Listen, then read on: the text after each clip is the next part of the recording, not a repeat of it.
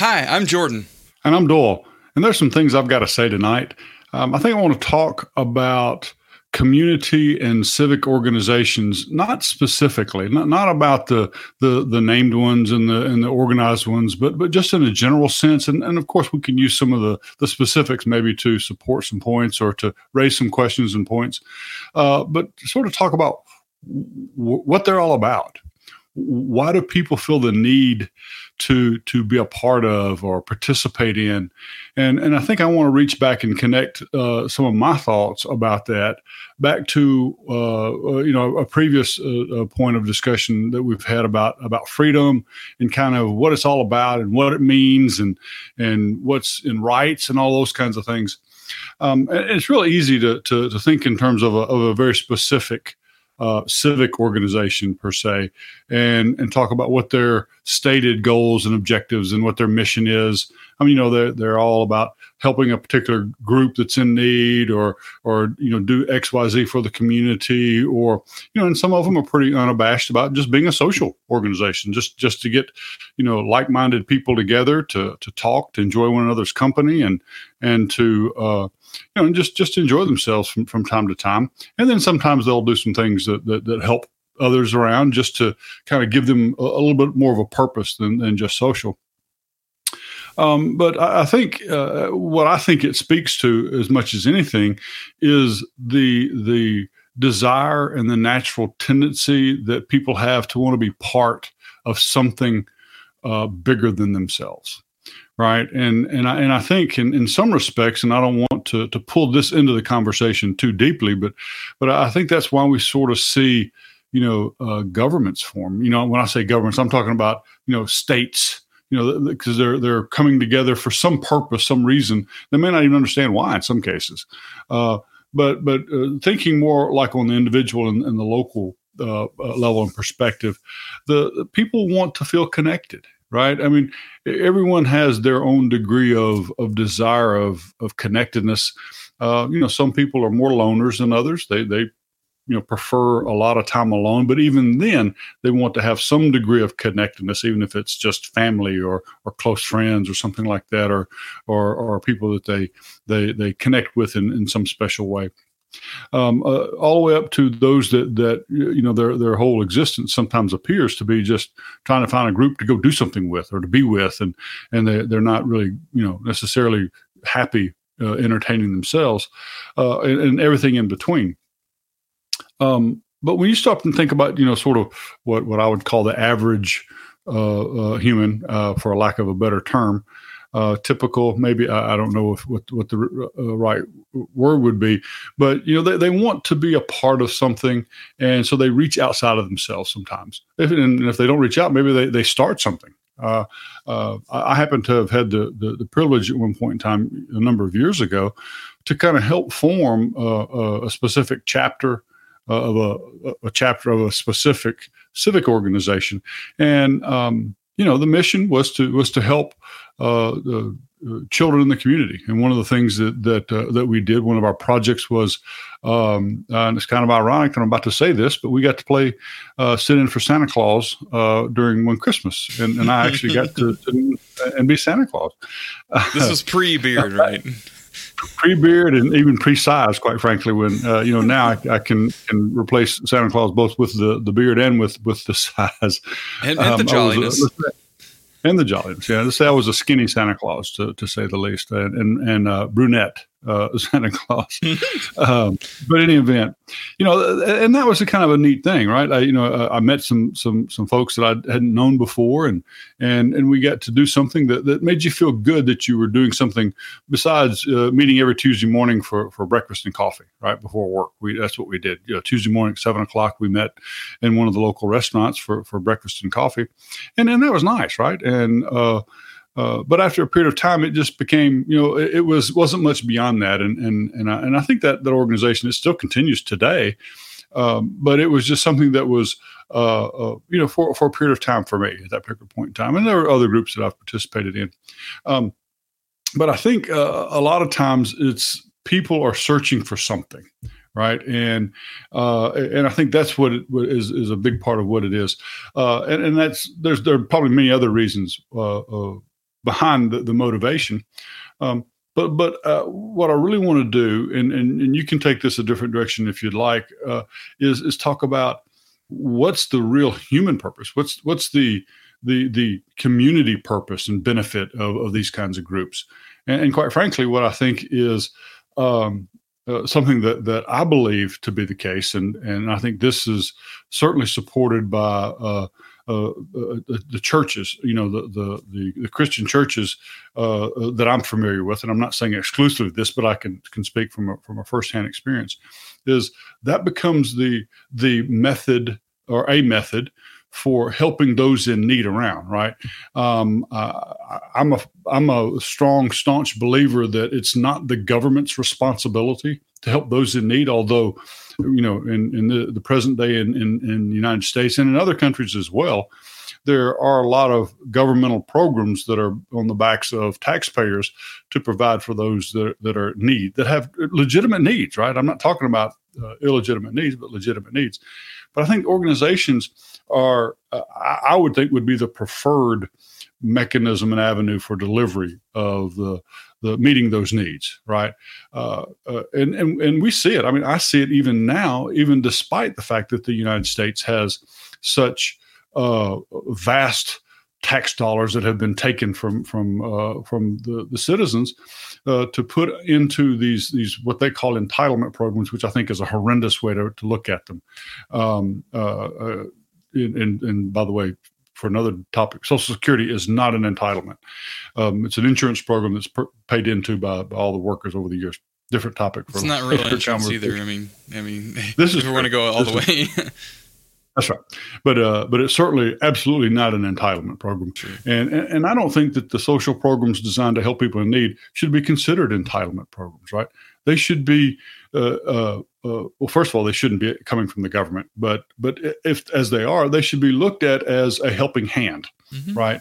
And then they're a helping hand, not a permanent hand, but a helping hand, and a helping hand stops helping when that need has been addressed and resolved. But I do think these civic organizations and community organizations, whatever they might be, I think in terms of the food banks being one of these community organizations, right? They're nonprofit.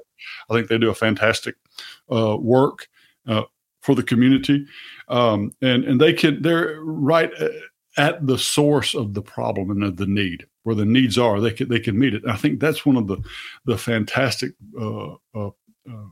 benefits and values and objectives of these kinds of community organizations. Well, additionally, just one thing I want to say about food bank, taking that example specifically, not only is it right there where the need is and it needs being met, the need is being explicitly directly met in terms of what the need actually is versus substitute provision for a certain need that can be used for other things as well that there's no guarantee that it's going to go to what's what the need actually is. And of course you could say, well, the food bank doesn't necessarily guarantee that need either, because it could be squandered, thrown out, whatever, given away to other people. Sure, but at least that's about as close as you're going to get to providing for that need. There are fewer steps that the provision of the need goes through to get to the where the need actually exists, right? Which I think that was sort of the path I was considering going down. Is that's the case? That is the most efficient and cost-effective way to meet needs is at the source of the need, because and in terms of the need, I think those are the two big key parts. Yes, because I think these organizations are more structured and built and intended to be meeting the need, but also providing a way out of the situation and circumstances that caused the need, right? Because with all due respect to these the welfare programs in this United States, the WIC program, the Women's and Infants and Children, I absolutely it would be first to say I do not want children to go to bed hungry. I don't, but I think there's such bureaucracy in all of that and such inefficiency that it's only some portion is getting there, but nothing is helping the families get out of the situation where they had that need. And I think I want to ratchet back a little bit because we're getting a little too far down the road, I think, for that topic versus the civic organization. I chased the purple. We should have that conversation though, because it's very important. I think, but if you don't mind me stepping in here for a minute, I think that I can tie this back in a more elegant way.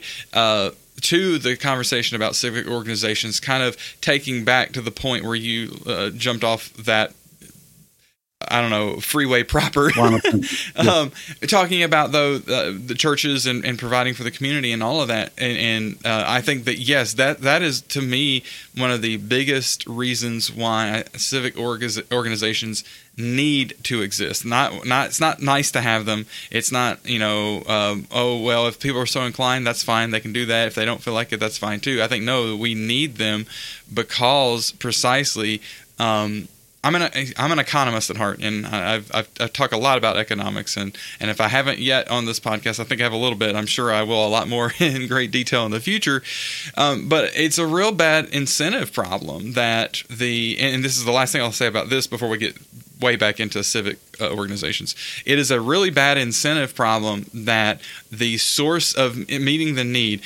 Put away the argument whether welfare and all those programs meet the need. Let's just assume that they do meet the need, and assume that they meet them just as well as a local civic organization could meet, including obviously churches, etc. Let's just assume that's same. I don't think it is, but assume that it's same. It's a really bad incentive problem that some bureaucracy or just not say. I don't want bureaucracy to be interpreted as a pejorative. So some organization far removed from this community is the one providing that support to those individuals in this community versus an organization in this community. What you're doing effectively, or what they're doing, and this is human nature, and this is understandable human nature, they're basically buying allegiance. So these people are going to have a higher allegiance to that remote organization than they are going to have to their community, which makes the community weaker, just objectively makes it weaker. And so what you need is those community ties to be strong, so that in the event that any person has any kind of unforeseen accident or tragedy happen, the community can rally around that person and help them. And then, because there's going to be tragedies that happen that there's not a program for in the government. Those happen every day and to all manner of people, and the community can be equipped to address most, if not all, of that. The remote government or any remote organization can't be, because they aren't in the community. They don't know those people, and thus it's easier for bad apples to try to demonstrate that they have this need to, and as long as they tick these three boxes, then that remote organization is going to be like, yep, you need this here, and the local organization has a better line of sight to validating that need, right? Because the needs have to be validated, because that's the world we live in. And even if it doesn't have to be validated, at least the local organization is still keeping all of those resources in the local community, which, even if they're being squandered to a degree, is better than taking resources from somewhere else that could be used for another community somewhere, because that's important too. Anyway, okay, so back onto civic organizations and a little bit more toward the even more of the human element, and not kind of like the tragedy emergency, trying to deal with the unfortunate natures of that life can bring. Looking at what I think is an interesting feature and function of civic organizations that just did not register with me as an individual until, I would say, within the past year, which is sad to say, and I'm ashamed to say that, but I readily admit it here, is why people even care about those kinds of organizations. What do they do? What do they mean? What do they matter? Of course, there's the whole helping to provide for the community in emergency situations, but there's things beyond that, right? In this, I mean, you can kind of construe this as an emergency thing too, but protection, right? Of course, certainly not all, but most communities have some sort of a law enforcement organization around that protects them. But I think both you and I know, Doyle, being well acquainted with more rural type areas, that's not always sufficient for protection, right? Sometimes it's better to have a neighbor who knows you and you know them, and the two of you are invested in each other's well-being because helping each other out and make sure that you're just making it, And right. So like, hey, Jordan, there's this pickup truck pulled up in your driveway and sat there for 30 minutes today. Is it somebody you know? Do you recognize that vehicle? Exactly. Yeah. And not to be skeptical of everything, but just to be that's how people remain safe. People are really concerned about safety these days, understandably so. That's a great low cost, low effort, highly efficient way to maintain more safety than we would have without such kind of, bonds. Sure. And so civic organizations can facilitate that sort of a thing, right? And not only that, but also give character to a community, give life to a community in a way that if it's just a bunch of people in a bunch of different houses and just some businesses maybe, and it's like, well, okay, it's just a bunch of individuals, like little atoms, ATOMs, just bouncing around and not really interacting, inert, and so like inert gases or whatever. It's like, what kind of life is that? And for me, being someone who came of age at the real dawn of the internet, it's hard for me to understand what life was like before the internet. I remember time before the internet to a small degree, but I don't remember anything about me being certainly not an adult without the internet, and not even really a teenager.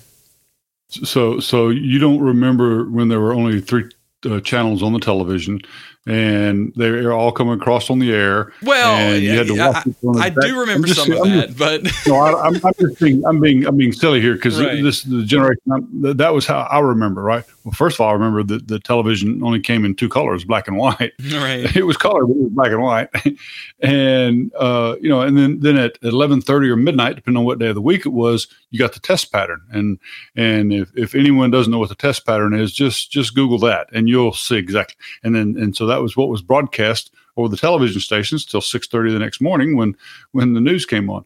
But the point being you're making is it is something that is essential. These civic and community and local based organizations, no matter if they're extremely formal or if they're informal, much like Neighborhood Watch, right? Mm-hmm. Which is an example of that.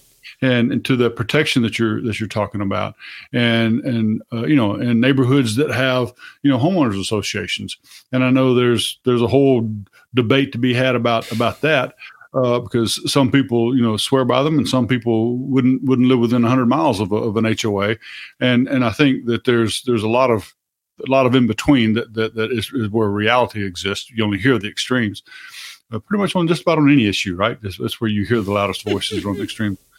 But I mean, there are a lot of organizations like that don't have a charter per se. They're not quote unquote statutorily registered, but they're nonetheless formed. And I mean, even the book clubs or the whatever it is. I mean, there was I started to use a little off-color group that was these ladies I used to work with. One day a week, they would have the Stitch and group where they would, basically they said it and we didn't. No one else said it about them. They said it. Stitch and Moan group. It's a Stitch and Moan group. But it was more the more rhyming version of that. No, I know, but get it? That's another pun in the same direction. Stitch and Moan. Oh yeah, right. And they, I mean, and that was because they got something out of it, right? They worked professionally together, but then they had that social, and it served a purpose that was beyond just them doing needlepoint or things of that sort, whatever it was that they enjoyed. And much like a group of guys that go golfing, the foursome that goes golfing every Saturday or Sunday morning, and it's what some folks say, a round of golf is a 2-mile walk ruined by chasing the ball. It's a good idea to get some exercise. But I mean, there are other residual benefits as well that make it balanced, right? Sure. That you don't have to be, the kind of group, and that I think sometimes, we're it's easy to think of the extreme groups, right? There are those kinds of groups and organizations that are in the extreme. They form gangs, as an example, right? Oh, yeah. And but that's the thing. I'm glad you bring that up, because that's I really, truly, 100% so deeply believe that the formation of gangs is exactly because we have a lack of functional civil organizations, and the substitutes for a lot of those civil organizations are also completely dysfunctional in those communities.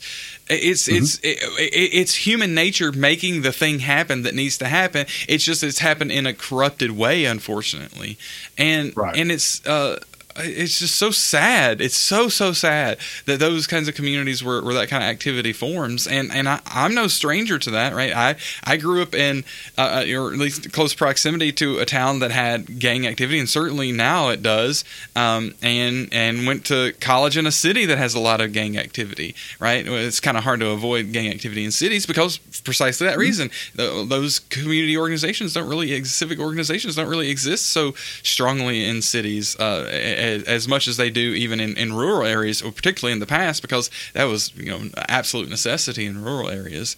But I want to make 2 points about this, and one tying back to what we were talking about with kind of the entitlement programs is that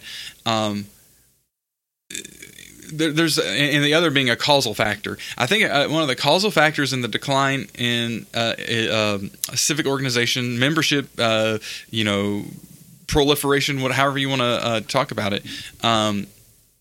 This is an obvious one, right? And it's the internet generally, but not only that, it's the ability to find and associate with individuals in groups via the internet that are so hyper specific to your interests that it makes it a boring prospect to go and try to meet with a group of just general people and try to figure out who do I have anything in common with, right?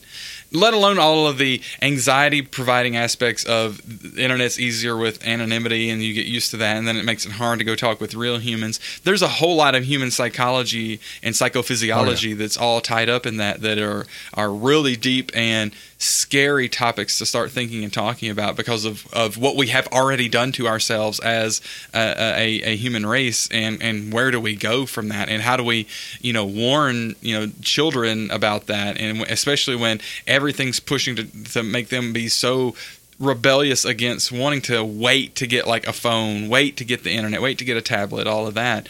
Anyway, that's a completely different conversation that we absolutely need to have. So that triggers a lot of the two things that. Well, one thing that manifests in two ways is this lack of civic engagement, right? Which is basically what we're talking about here, lack of civic engagement, and a superlative of ultra-civic engagement.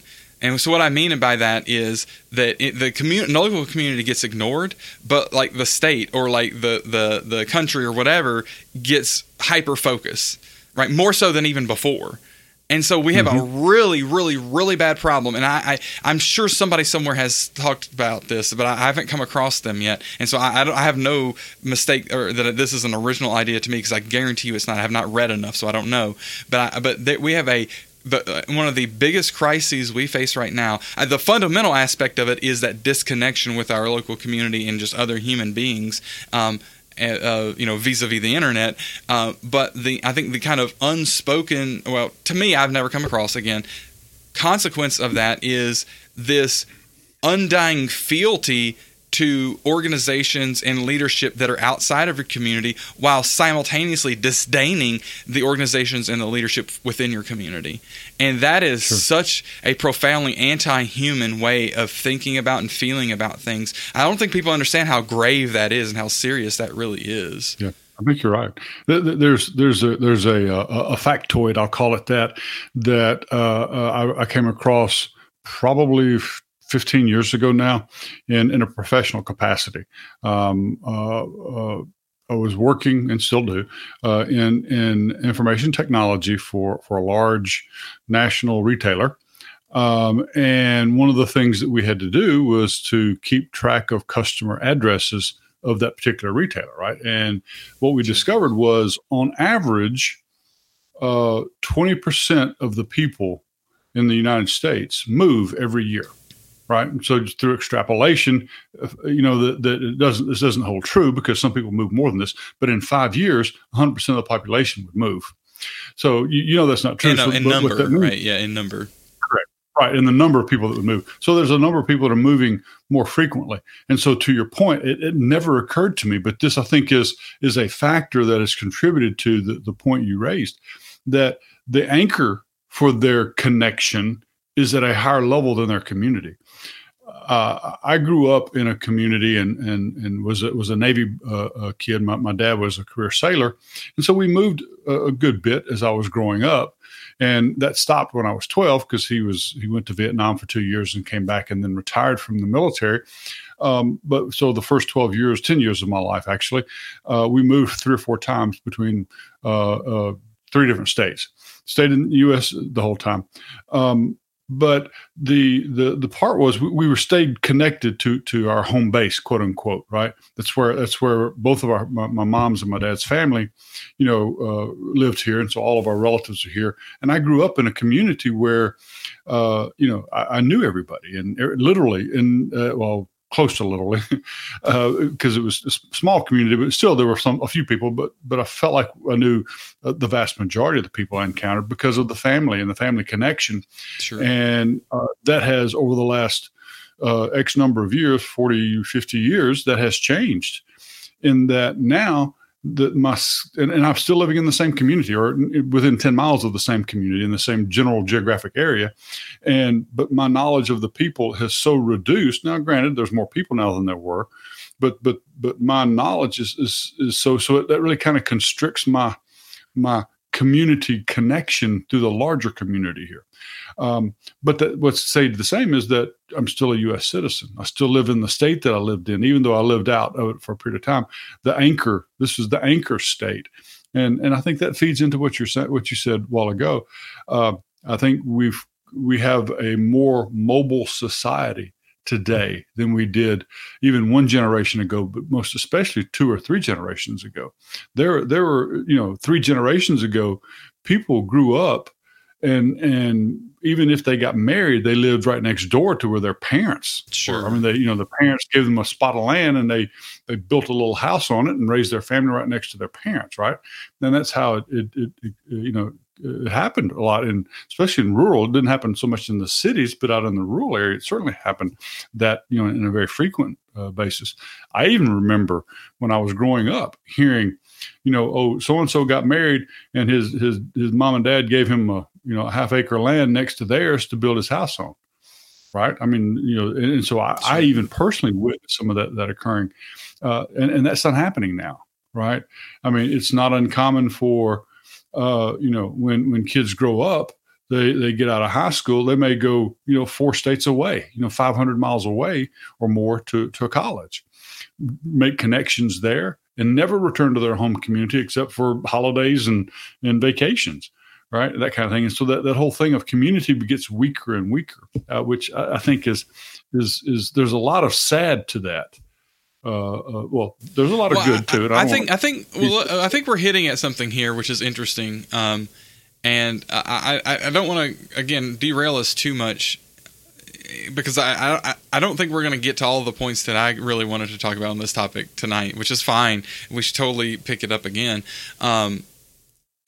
But I think we've got this weird kind of dynamic going on. I think you're correct. I think your point is germane and salient. Absolutely, that there is the identity. It's when you say anchor point, it's more like identity. They're identified more with their state or the country, right? So then there's less barrier in that sense to move. I think also there's weaker things going on within the community, as we're talking about with lack of civic engagement, et cetera, that again reduces that barrier. And then at that point it becomes a downward spiral, right? Because the more moving creates less civic, less buy-in to where you're at, it creates less civic engagement, blah, blah, blah, blah, all the way down. So that's problematic. But I think also simultaneously we have another opposite problem.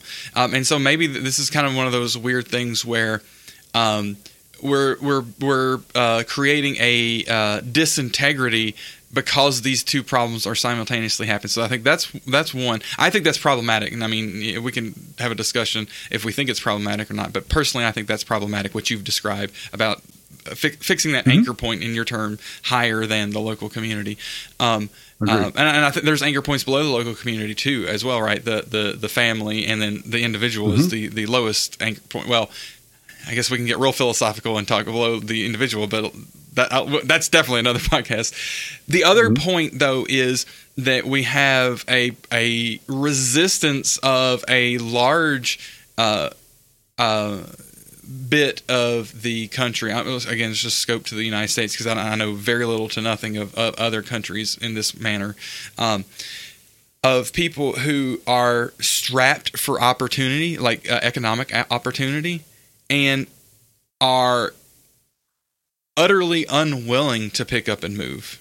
Right, I'm thinking about, and I don't mean any disrespect by this at all, but I'm thinking about people like in dead mining towns in West Virginia, all kinds of different places, right, where that is their home, and because they precisely have the inverse there, where they are anchored so strongly to their local community, they are very unwilling, if not completely unwilling, to consider moving somewhere else for better economic opportunity for them and their family, which again creates its own kind of problems. But I think those two things together are creating this disintegrity of the ability to rely on the local community, because the people who are affixed to the community are people who can't effectively helps build the support structure for that community, and the people who can are chasing the opportunity elsewhere.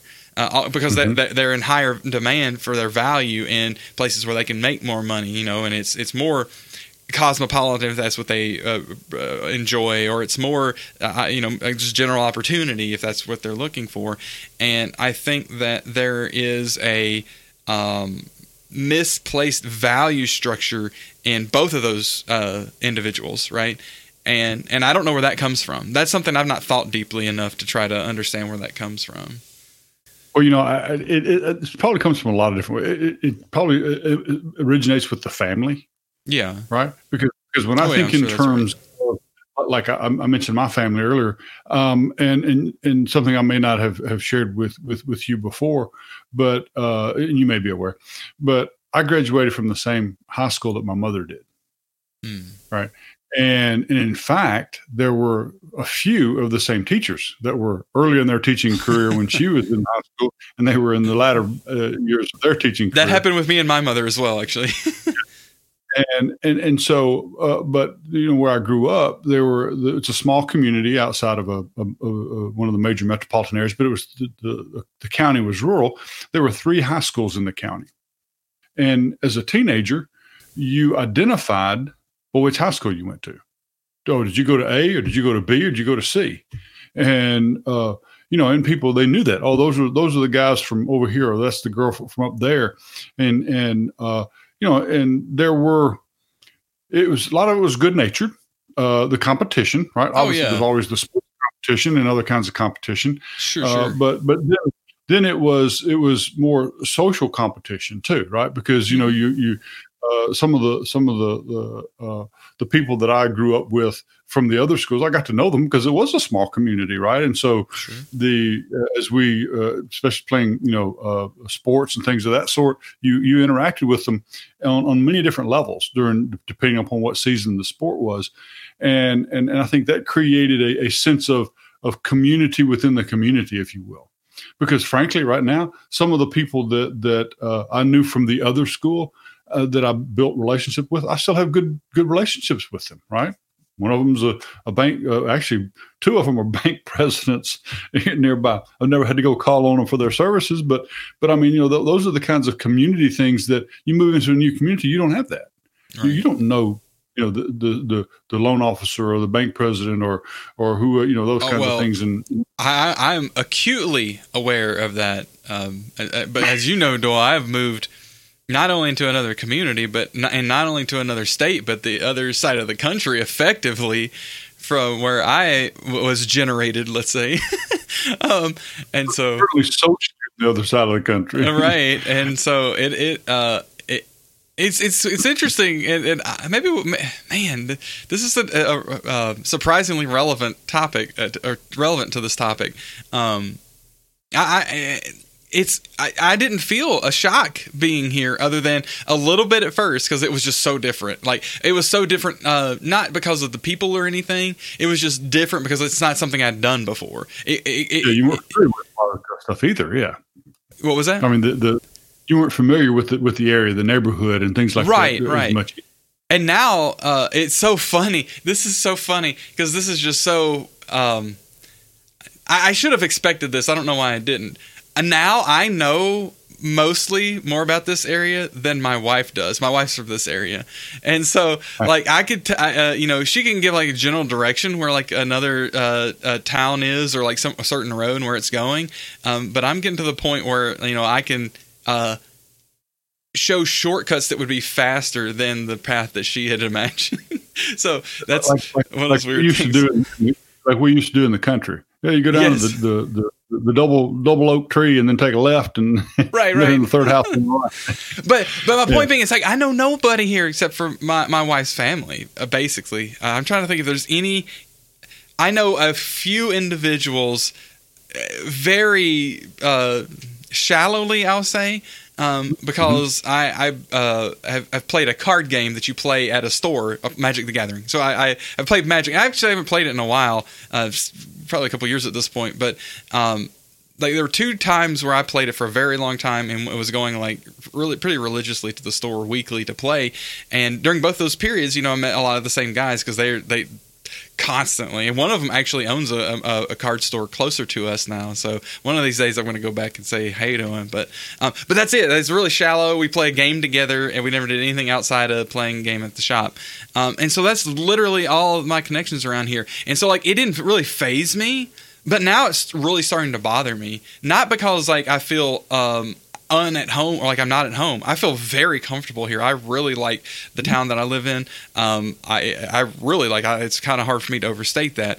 But I don't feel connected to it at all. And it's just day by day it becomes more and more larger in my awareness that I don't even know what these people around here are like. Right. And then, but I think about where I'm from. I'm like, well, I know how most of those people are. I don't really like a lot of it.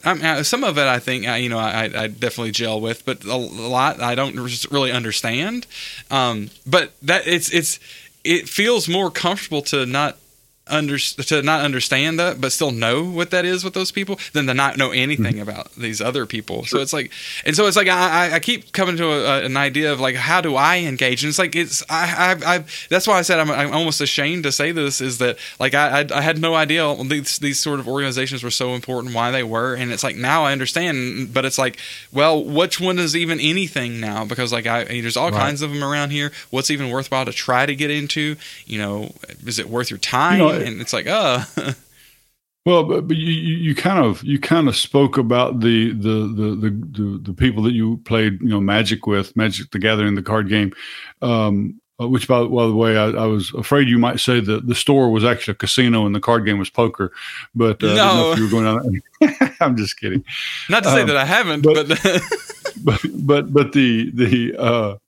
didn't your grandfather teach you to play poker? I'm just kidding.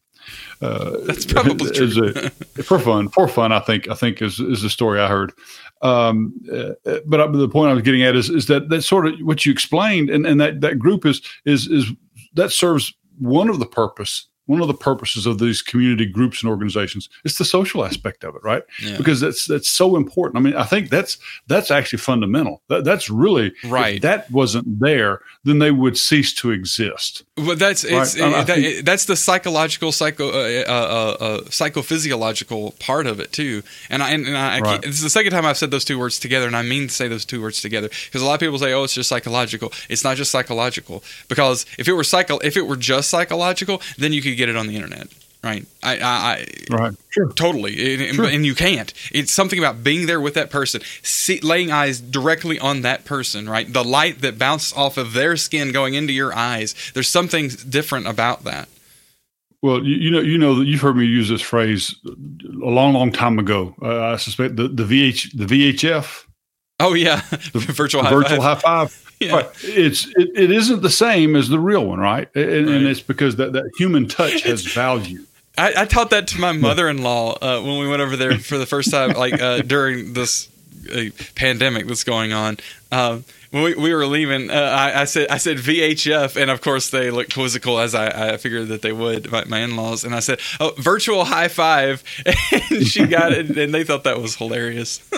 Yeah, but I mean, but it is kind of funny. But people also understand that it's not the same thing, right? Right. And that's your point. That's your point that you can get many things in alternate ways, but they're still come up a little bit short in some aspects, right? Yeah. And I think the psychosocial or the psychophysical social, or I mean, there's really a rich dynamic here. What you're describing, and yes.